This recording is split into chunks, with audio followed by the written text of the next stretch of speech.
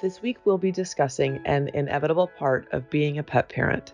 At some point, we have to say goodbye. I'm Dr. Karen Becker, and this week is Pet Grief Awareness Week. Every day, I'll be interviewing pet loss experts, grief counselors, and professionals who have dedicated their lives to helping people just like you before, during, and after the loss of an animal's soulmate. We'll be covering all of the topics that gives heartbroken humans the best support: anticipatory grief, how to know when to say goodbye and what to expect, and how to manage grief, guilt, and forgiveness. We'll also be talking about ways you can help celebrate your animal's life and memorialize your pet. I hope you find today's interview helpful as you journey through your grief. Hi, I'm Dr. Karen Becker, and joining me today is Moira Allen, who is really made it her passion to help people work through their grief.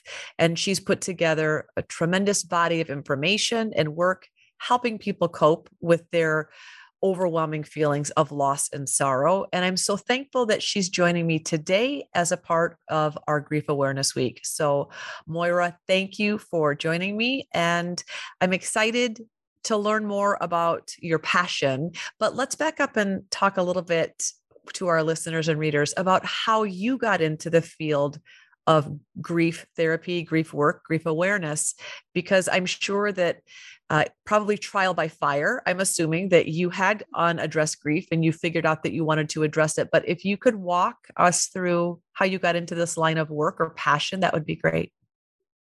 Well, thank you, Karen. It goes back to, what was it, about 1987, I think. And of course, it starts with losing a pet. And we had a cat, and that cat died. And of course, I was naturally grieving. But at the time, I was working for a pet magazine, which doesn't exist under the same name anymore, so I won't get into which one. And we had a custom of running reader surveys every month. So every month we'd run a survey, and the next month or 2 months later, we'd do the results. And I mean, we did surveys on things like, what kind of collar do you like for your dog, and blah, blah, blah, blah, blah. And we get 30 or 40 responses. And I don't know why we chose this, but we ran a survey on pet loss, and we got hundreds of responses. And people just poured their hearts out. They wrote letters. They wrote about how, and the thing that came across to me in this was how many people were writing, I'm probably the only person who feels this way, but, and then they'd go on to talk about how terrible it was and how much they hurt and how much they missed their pet or how guilty they felt. And, want to talk about guilt more later in this conversation. But just reading all these people who, this was many, many, many, we won't say how many years before the internet. And so they had you didn't have blogs, you didn't have forums, you didn't have ways for people to get together and talk about this with each other. And the realization that you had all these hundreds of people, every one of them sitting there in their home thinking they were the only person, that they were somehow strange, or they had a mental problem because they felt so much grief over the loss of a pet. And I'm reading all these responses, and I'm going, there's a book here. This needs to get out there. And there were only, I think, 2 books, both of which were they were written by psychologists. They were very complicated and academic and not at all user-friendly, as we would say today. And so I decided I was going to sit down and write the book about pet loss. And one of the things that I was doing too was bringing together these stories from these people so that it wasn't just me sitting down, because a lot of books have come out since then. It's like, I lost my pet. Here's what I feel. It's all, this is my experience, but it's not kind of everybody's experience. So that's basically how the book got launched. And then years later, the internet came along. So then I launched the website, and I've basically been flogging this ever since. And what's amazing is I will still occasionally get an email or from somebody saying, well, losing a pet's really not that big a deal. I mean, you just kind of want to reach through the screen and smack somebody when they say that. Yeah. Yeah.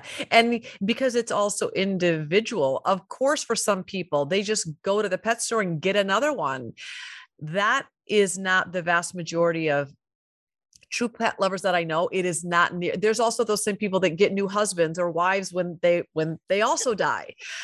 So our ability to recycle life is very variable.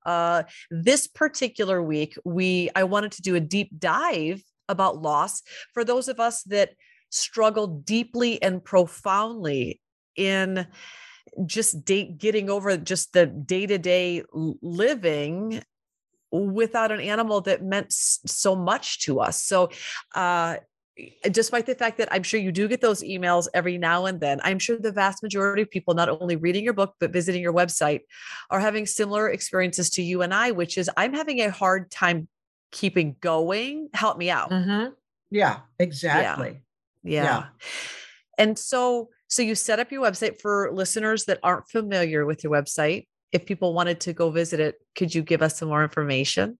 It's www.pet-loss.net. Okay. And so it's called the Pet Loss Support Page.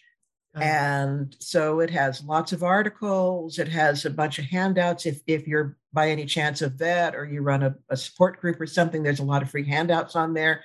Nice. And we do also maintain a state-by-state guide to professional resources like counselors, support groups, nice. Cemeteries, hospice, in-home euthanasia, suppliers, that type of thing. And nice. We try to keep that pretty much up to date, although I have to confess in this last year has been a little strange and I haven't updated it this last year. But basically that's become pretty much an opt-in directory. So I know that it is like the most up-to-date pet loss professional directory for online now. And so if you're looking for something in your area, that's a good place to start looking. What a beautiful gift and resource to the community, Moira. Really, it just is. It's a resource that has not been out there. And so for you to put this vast resource together, it really is a gift. So through this evolution now of many decades of you helping people with resources and tools through their grief, can I ask, what are some of the kind of recurring beneficial steps that you have been able to identify as being maybe not consistently helpful for everyone, but generally applicable to the vast majority of people? Are there some consistent tips and suggestions that you have found consistently beneficial for people that are really struggling? Well, one of the first things that is consistently an issue is accepting that you hurt. And I think one of the problems we have today is we live in a very positive focused society. I mean, we're all supposed to be upbeat and happy all the time. And we don't have a lot of training in hurting. Mm-hmm. And of course, one of the reasons too is, in our society today, we don't experience the amount of loss in our personal lives that, say, 100 years ago you might have. Yeah. And so we don't have a lot of training in grieving. And so when that hits, we're not accustomed to that feeling. So it's like, what's wrong with me? Why do I feel this way? I don't understand it, especially if you are a first-time pet owner. Mm-hmm. And I mean, after you've gone through it, you kind of build up that you know it's going to happen. You can have all the intellectual understanding that it's going to happen in the world, and it doesn't help you feel any better when it actually happens. But at least you know you're going to go through this. When you're doing it for the first time, it's overwhelming. And you may easily think, is there something wrong with me? Why am I feeling this so intensely? And so the first and most important step really is just embracing the fact, I'm going to feel bad. This is going to hurt. There's no way around it. If I broke my leg, I wouldn't be surprised that it's going to hurt for 2 or 3 weeks while it heals.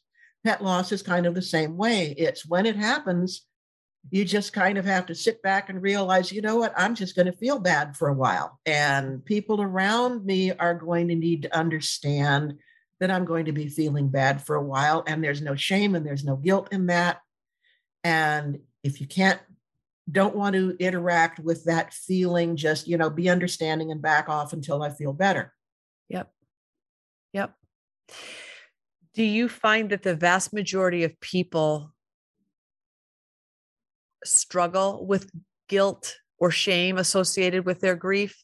People that are coming to your website struggling with feeling, I don't want to say embarrassed about their grief, but having difficulty to letting people know around them the depth of their pain, because they feel, it's a dog or cat, and maybe I shouldn't feel this level of excruciating pain pertaining to an animal.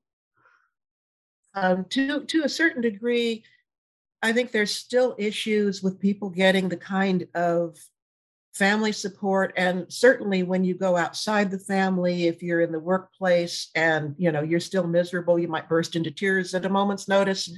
And sometimes you find people who understand, sometimes you find people who don't, but you do feel embarrassed.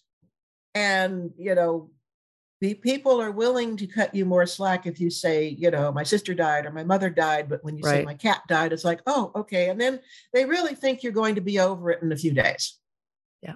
And it's difficult. And a lot of people too, they feel like they don't want to show weakness. If they're a parent, they don't want to show breakdown in front of the kids. They think they have to be the strong one. And that can create problems, because then the kids, I've run into this problem where the kids are feeling like, well, mom or dad, they don't care because they're not showing their grief. They're trying to be strong for the sake of the kids, and the kids are getting kind of the wrong message there, because the kids want to break down and cry, and the parents aren't showing how strongly they're grieving. So yes, it needs to be a family understanding. We're all feeling this way, and we're all having to deal with this. It's a really important point that you make about, especially I think with young kids, depending on the dynamic of each family and depending on how open or communicative or emotionally available parents are to their kids. I haven't thought about that, I guess, to the extent that if parents are trying to stone face their grief, that in one way we're almost denying our young kids a lesson in empathy by not showing the extent of, as parents, the extent of our grief to our kids. So I think that that's a really valuable tip that parents out there, if you have a death of a hamster or a parakeet or a family dog or cat, crying with your kids and letting your kids see the transparency in your grief and how much you're hurting is an incredibly valuable lifelong lesson in your children being able to openly express their own grief. And that's a really, really important piece. Well, and I think, as you're saying too, it's setting a tone for the rest of your life. If you're a child and you're grieving, and your parents are setting the example that they're not, then you can grow up thinking, well, okay, once I become an adult, then I don't do this anymore. I might have a cat or a dog or a parakeet or a hamster or whatever, but, I will outgrow that reaction to the loss of a pet. And you're not going to. Right. And I could see where later on, then that could make, as the child becomes an adult, they may think that their feelings again are irrational because I should have grown out of this. And yet it doesn't work that way. So it's a great tip for parents, being open and honest and communicative and transparent in how you're feeling, including whenever the tears come, allowing them to come, or being able to verbalize your feelings for your kids in a role modeling fashion is a very, very important piece of having your kids become emotionally competent later on to deal with loss. Really good tip. And of course, so you're asking on, what are some of the tips? And of course, one of the big sources of guilt, the biggest probably, is having to put your pet to sleep. Mm-hmm. And people are always asking, how do I cope with that? And how do I deal with that? And how do I not feel guilty about that? And one of the coping strategies that I've talked about in my book and on the website, and pretty much everywhere I can, is pointing out to people that today, with all the veterinary care that we have available, we can keep pets alive for so long and help them overcome so many hardships and illnesses, injuries, things that, again, years ago, that would have been the end. And it's not the end anymore. And we have to recognize when we get to that point in a pet's life that we've replaced nature.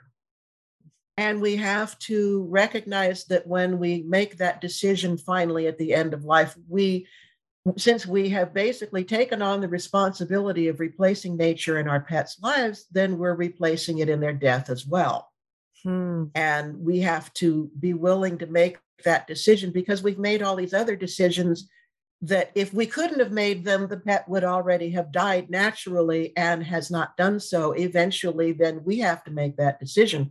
And if saying all that, that doesn't take away the fact that it is the hardest and it's just the most guilt-producing decision that we can make.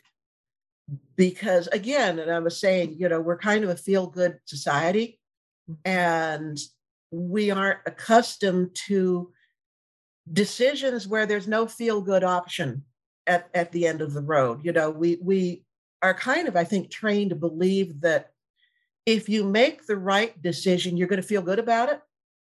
Or if you make a decision to put your pet to sleep, that you are not going to feel good about it. There's just, that just does not happen. And so we're not used to associating the fact that, yes, you can make the right decision and it can just feel absolutely miserable and like you're walking on broken glass. Such really, really good, profound thoughts. I also didn't think, Moira, about the fact that, some of my very old relatives, the women and the older relatives in my family have talked about how they miscarried 3 times, lost a child at birth, all their kids born at home. 1 child died at birth, 1 child died at 2, another child died at 7. As a modern society with modern medicine, you're right. And not living in a third world country, we as humans in modern technology, modern medicine, have not experienced nearly the depth and breadth of hardship and death, recurrent heartbreak of disease, dying, and death that our ancestors previously have. You're absolutely right. And out of that, our ability to develop any type of coping mechanisms, or like you said, at least the feelings that are coming. We haven't had in one aspect, thankfully, we haven't had that repetitive grief in our lives that our relatives in previous generations have had to figure out. We've not navigated that in the same sense that they have. But because modern medicine has afforded companion animals an unbelievable and artificially extended lifespan, we're able to keep cats in kidney failure alive for 5, 6, 7, 8, 9 years, which is a blessing. And yet we fail to recognize that many of our animals would have transitioned years previously if we didn't have kind of artificially modern medicine to patch them up and band-aid them up and keep them going. And yet it does not change the end result of the overwhelming pain. It is valid for us to recognize that we have, thanks to modern medicine, we have been able to give our pets the gift of life extension, but we're not stepping the hands of time, nor are we stopping the overwhelming feelings of grief. We're kind of postponing them, but we're not changing anything. Yeah, and we are postponing it. And that's another area where, and you mentioned it earlier, of when you do know, for example, you do have a cat who's gone into kidney failure, and I'm actually dealing with this right now myself, and I have a cat who's 16 years old. And so, I love the idea of 5 years, but I know that's not happening. Yeah. But when you get a diagnosis, and there are many, many diagnoses, you have a pet with cancer, for example, you realize that the end is no longer hypothetical. It's no longer an intellectual thing. It's like, well, yeah, I know. My cat's 16 years old, and I know she's going to die eventually. And that suddenly flips to, my cat's 16 years old with kidney disease. eventually could be 2 or 3 months from now. Yeah. This is now reality. It's not hypothetical. Then you go into what I call basically pre-bereavement grieving, Mm-hmm. which is another thing that is hard for people around you to understand. You know, again, let's say you go into work because you've been told your dog has cancer and you're miserable. And people are looking at you like, but your dog's not dead yet. Why are Right. you grieving? And that one is very hard to explain, I think, to people around you, that you start grieving when you know your loss is coming, Mm-hmm. not after your loss has happened. And that's also kind of a harder phase because you don't have, if you work through grief after you lose a pet, ideally, eventually you reach closure. Mm-hmm. When you're pre-grieving, there's no closure because the only closure is, well, then the pet dies. And then you get to grieve for real. Yep. So, you know, it's going to get worse before it gets better. I also think me being absolutely well attuned to kind of preemptive grief or the anxiety associated with knowing what I know as a doctor, I have struggled profoundly professionally. I read the tissue sample, I get the blood work, I know what my clients are headed for. And in turn, me being the caretaker, I view myself as almost a part of their family, certainly a part of their healthcare team. I have struggled profoundly with anticipatory grief for my clients and for the patient that I know I'm going to walk them through this process. It also, though, Moira, robs us of the anxiety can rob us of us appreciating the fact that they are still here today and actually can prevent us from enjoying this last chapter of life with our companions. And that's a tough one to skate, tough one to get around. Yeah. Yeah. And I think what you're saying is you're seeing that in your practice, that Mm-hmm.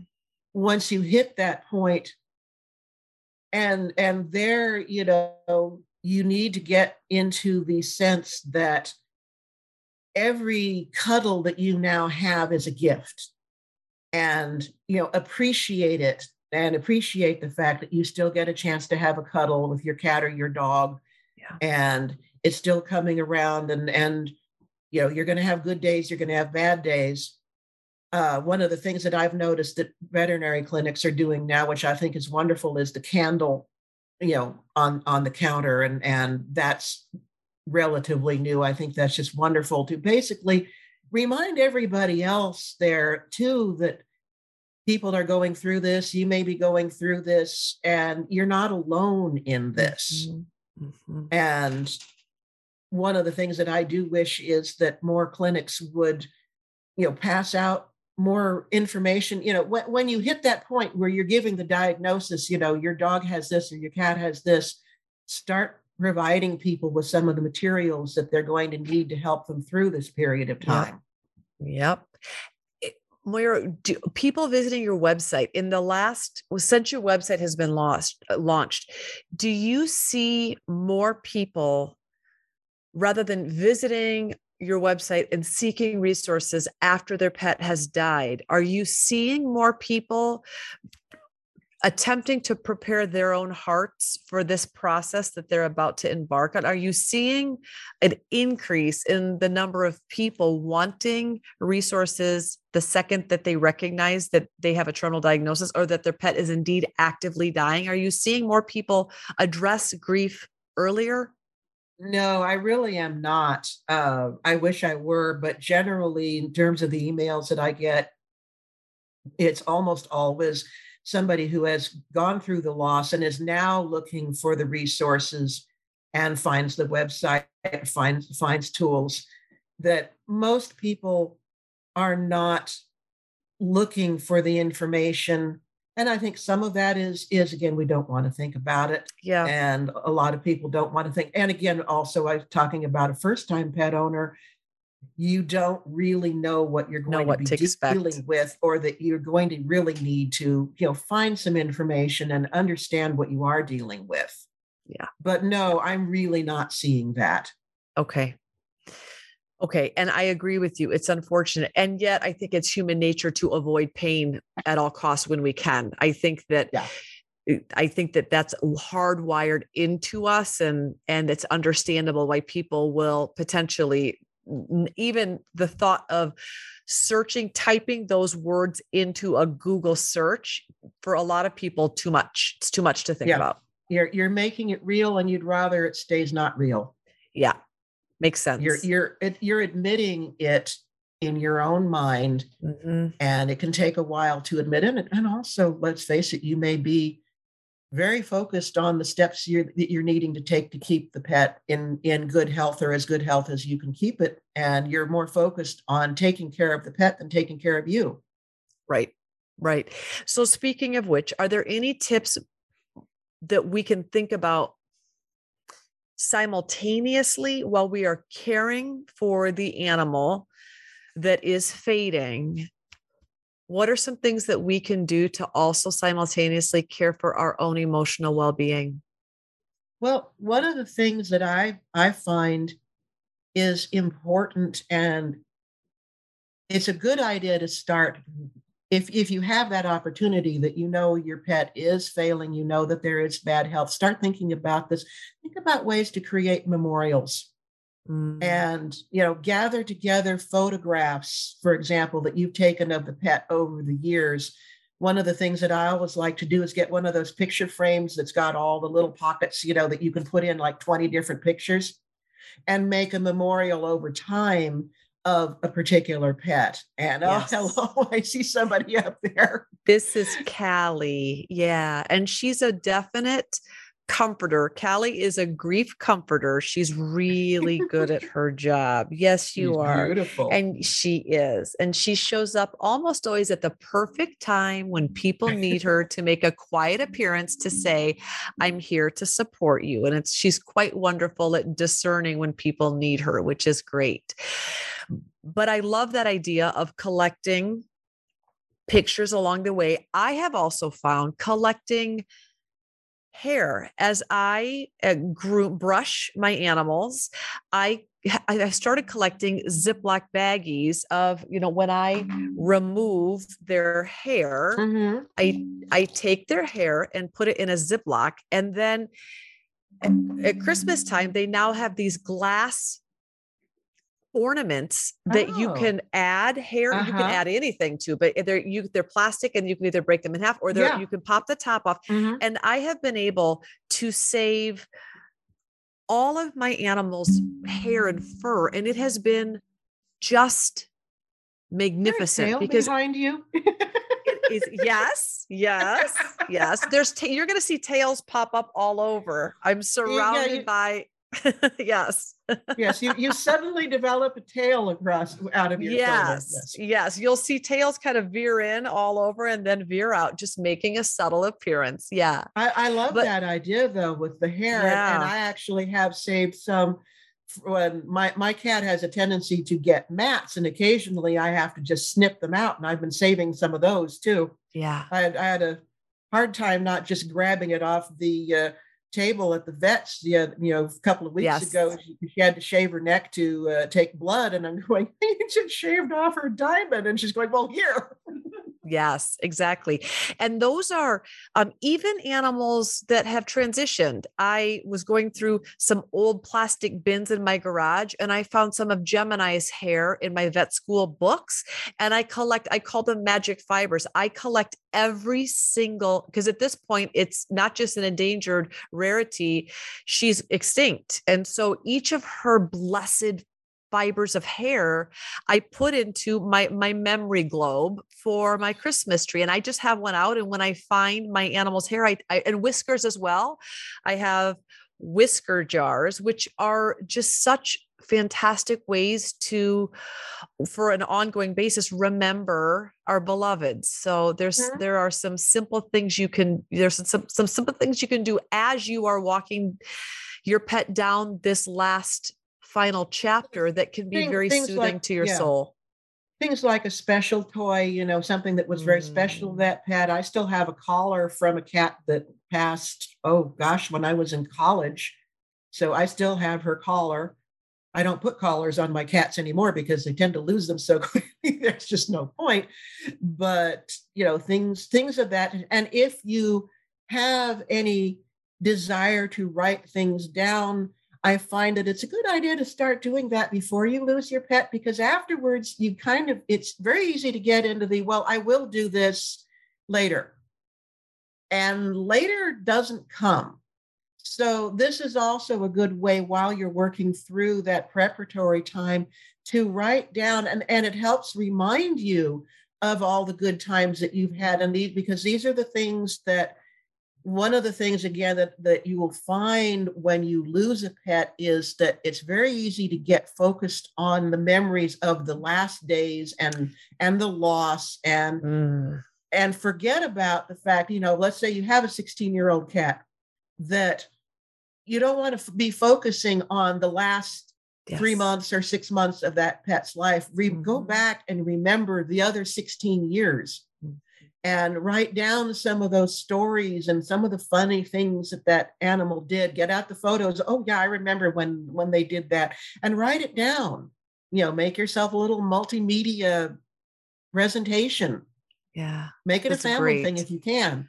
Yeah, that's really good. And you're right. We tend to think about the miserable end for some instances, or, if you have an animal that has undergone cognitive or physical decline, we just think about all of the high maintenance, overwhelming last months, when really all of the even really funny, silly, amazing stories get pushed to the corners of our minds. So talking about some of those brighter, better days can be very satisfying to our souls.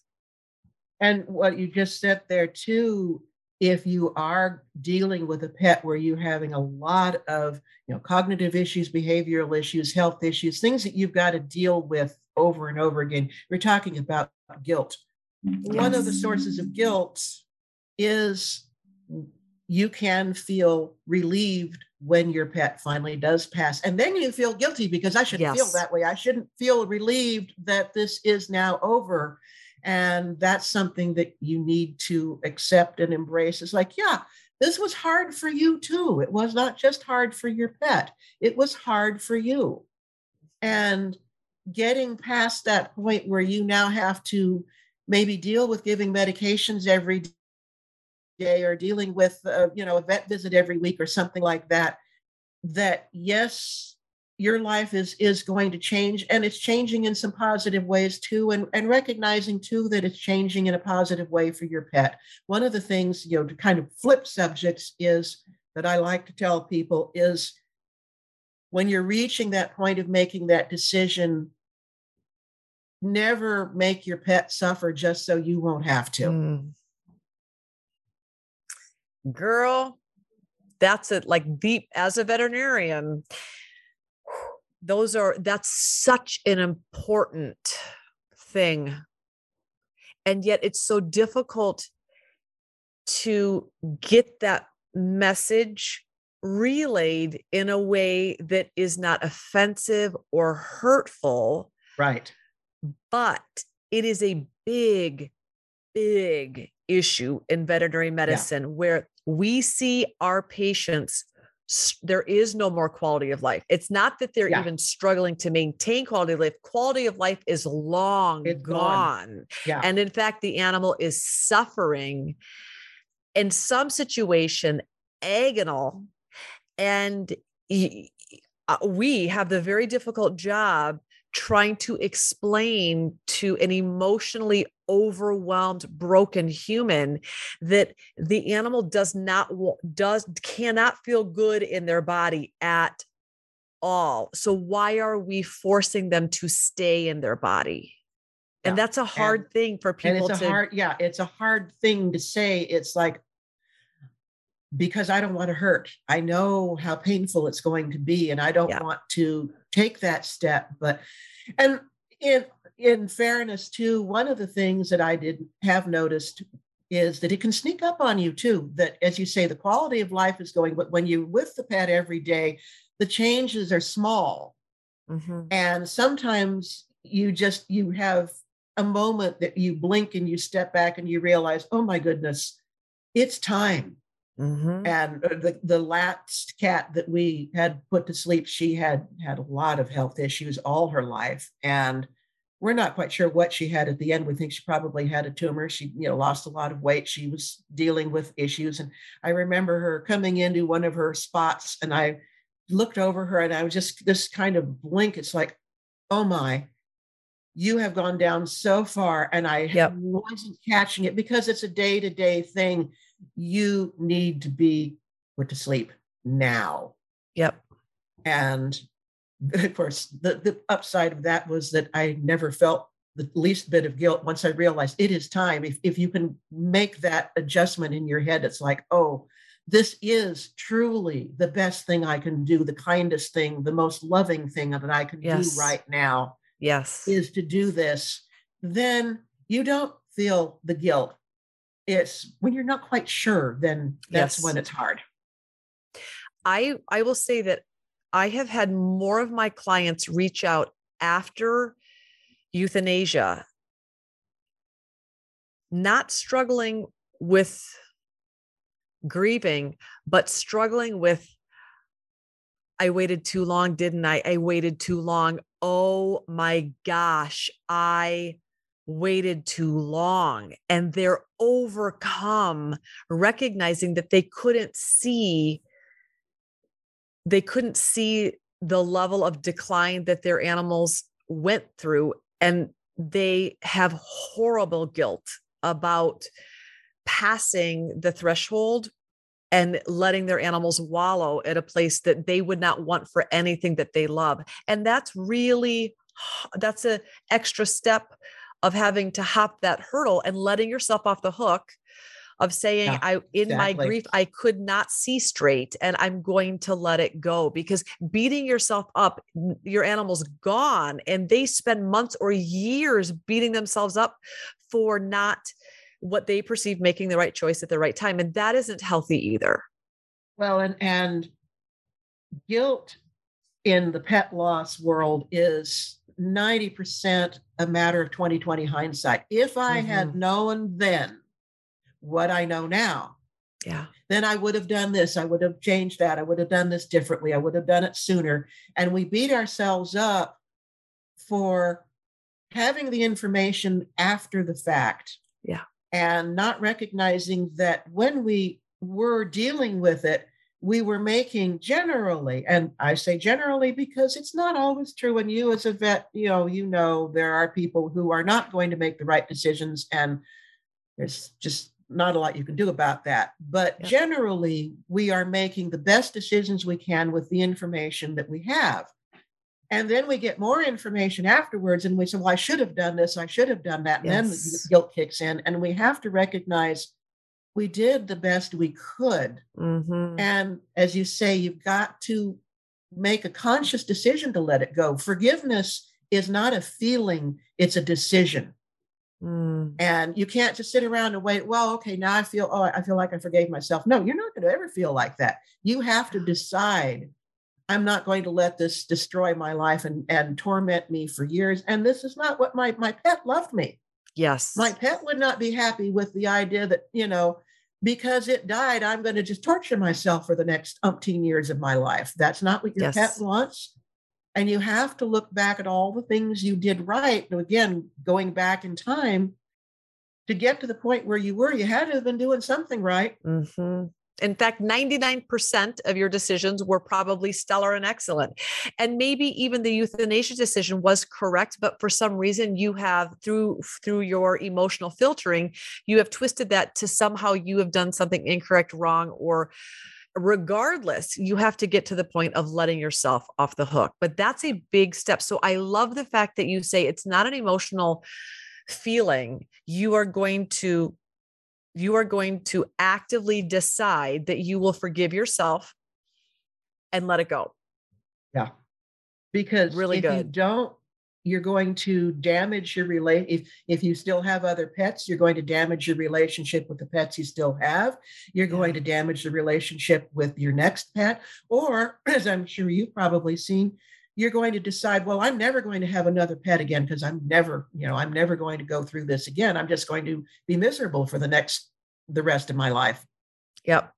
And would you say that, and I have absolutely a lot of my clients have said, you know what, not doing this again. And not only do I understand that, most of us say, when you have a soulmate, rarely do you have repeated soulmates. You may be one of the blessed angels on earth that you have had an incredible supernatural bond with human after human and animal after animal. Most people, that has not been their experience. They love other people, they love other animals deeply, but it's not this magical supernatural relationship. You tend to not have a dozen or two dozen of those in your lifetime. Most people don't. And out of that, what they say is, I'm never doing this again. Do you think, Moira, that this is potentially a reaction of unaddressed, open wounded grief, that if we were to finish and complete the cycle where we have healed enough, where we can get to the point of even thinking about welcoming another animal into our house, if we can't get there, do you view that as a sign of unresolved grief, or maybe not necessarily?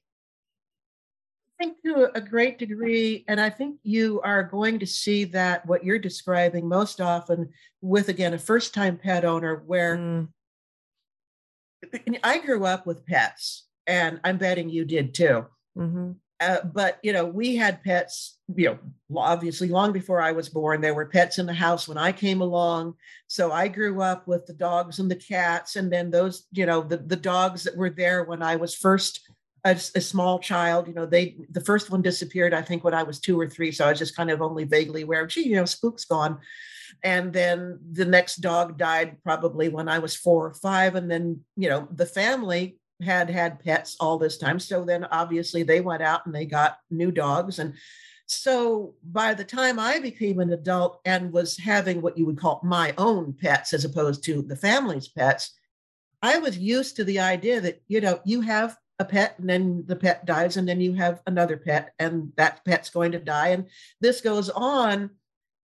That, to me, that's normal. I don't quite know how it feels to say, maybe you'd be in your 20s or even older and have that relationship for the first time and then lose it.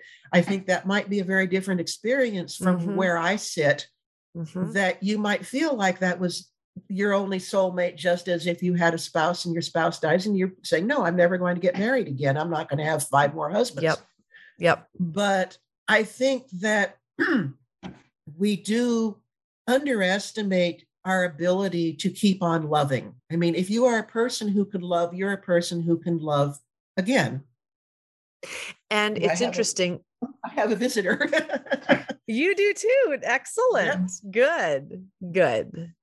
Oh, I see. Yes, I see something back there. That's wonderful. Oh, yeah. Aw. Here she is. She's going, hi, what on earth? Let me out of here. Exactly. Yes, well, she's a little nervous about being picked up right now because she's been having a few things done to her when she gets picked up. So she doesn't completely trust mommy in an odd situation. Sure. But, I do think some of my clients say, when should when is it okay to flip out about this diagnosis? Or, when is it appropriate to grieve? And I think that everyone's situation is very, very different. But if we can match our level of stress and anxiety to what our patient or what our beloved is doing, most animals that have a terminal diagnosis are wildly peaceful, living in the moment, doing actually pretty darn good. My vast experience in my 20 years of being a veterinarian is that animals get through death stellarly. Humans don't. And so our terminal animals actually can become an amazing role model for us on how to do it and do it well, if we can see using our animals as that role model. Yeah, because animals aren't, when you get a diagnosis and say, okay, my dog has cancer, your dog isn't sitting there going, oh, what am I going to do? Well, I'm going to go through this. And they don't have the future sense.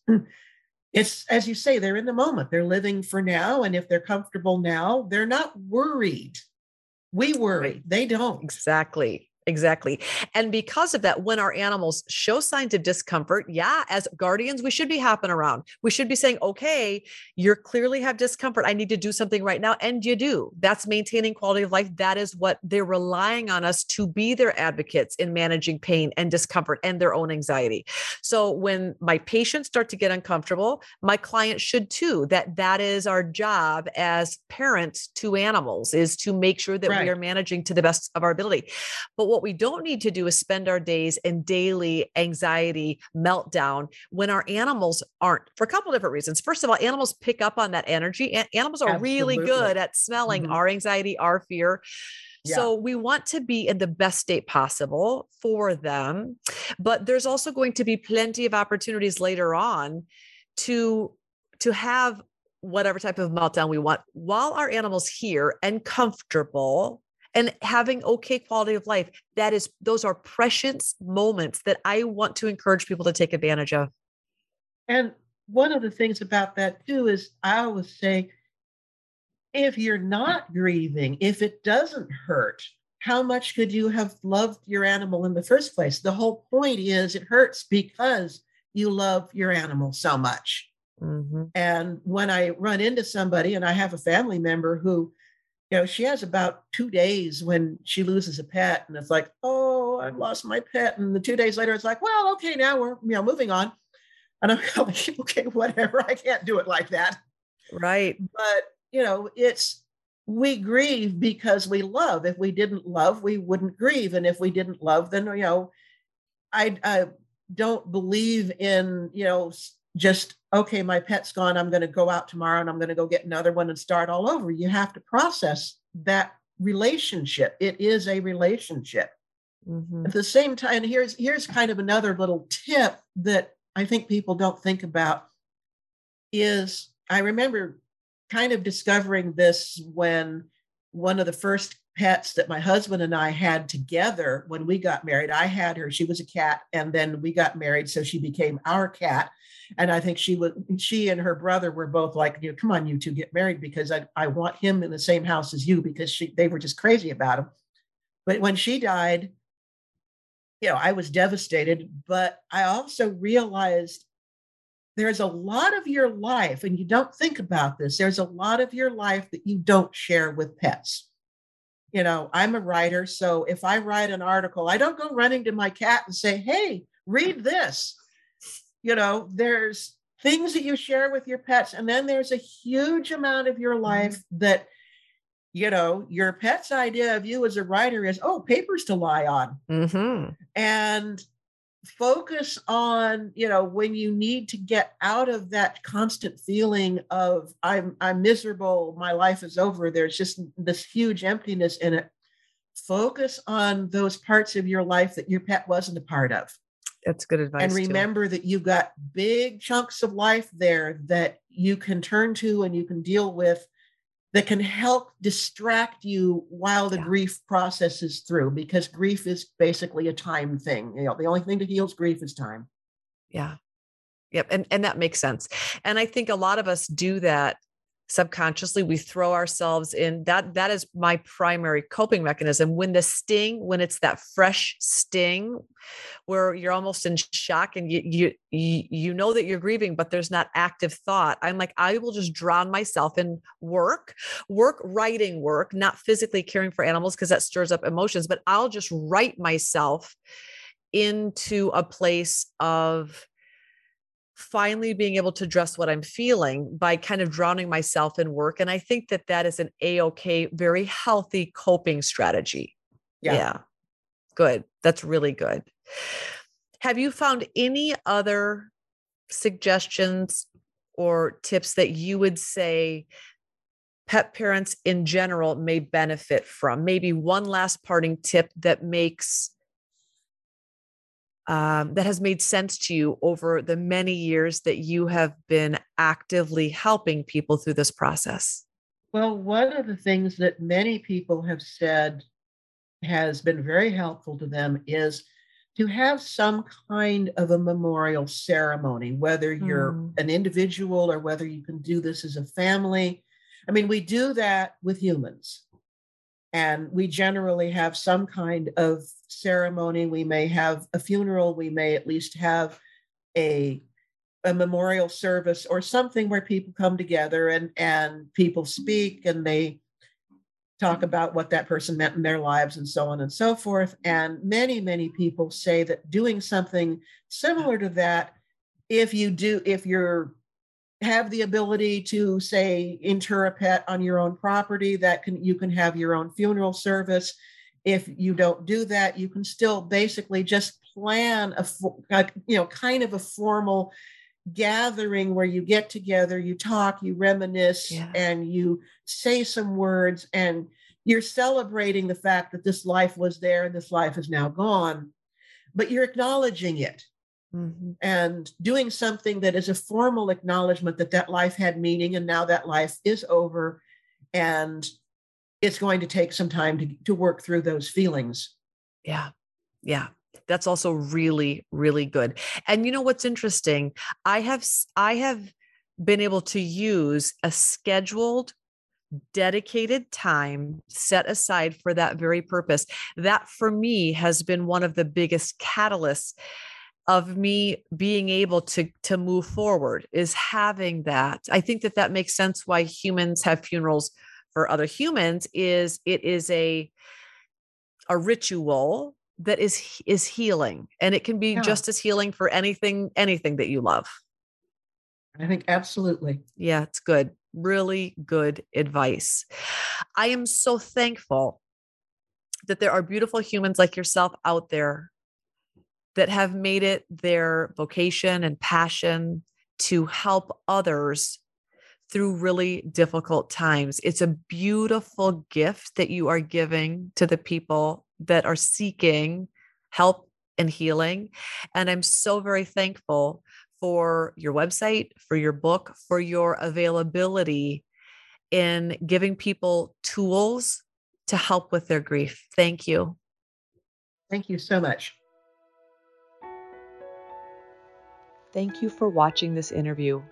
I hope you came away with some important takeaways that will be helpful to you on your journey. This is a difficult topic to talk about for sure, but expanding your knowledge and educating yourself about the grief process will help you through it. We're so thankful you're taking the time to care for yourself in this way.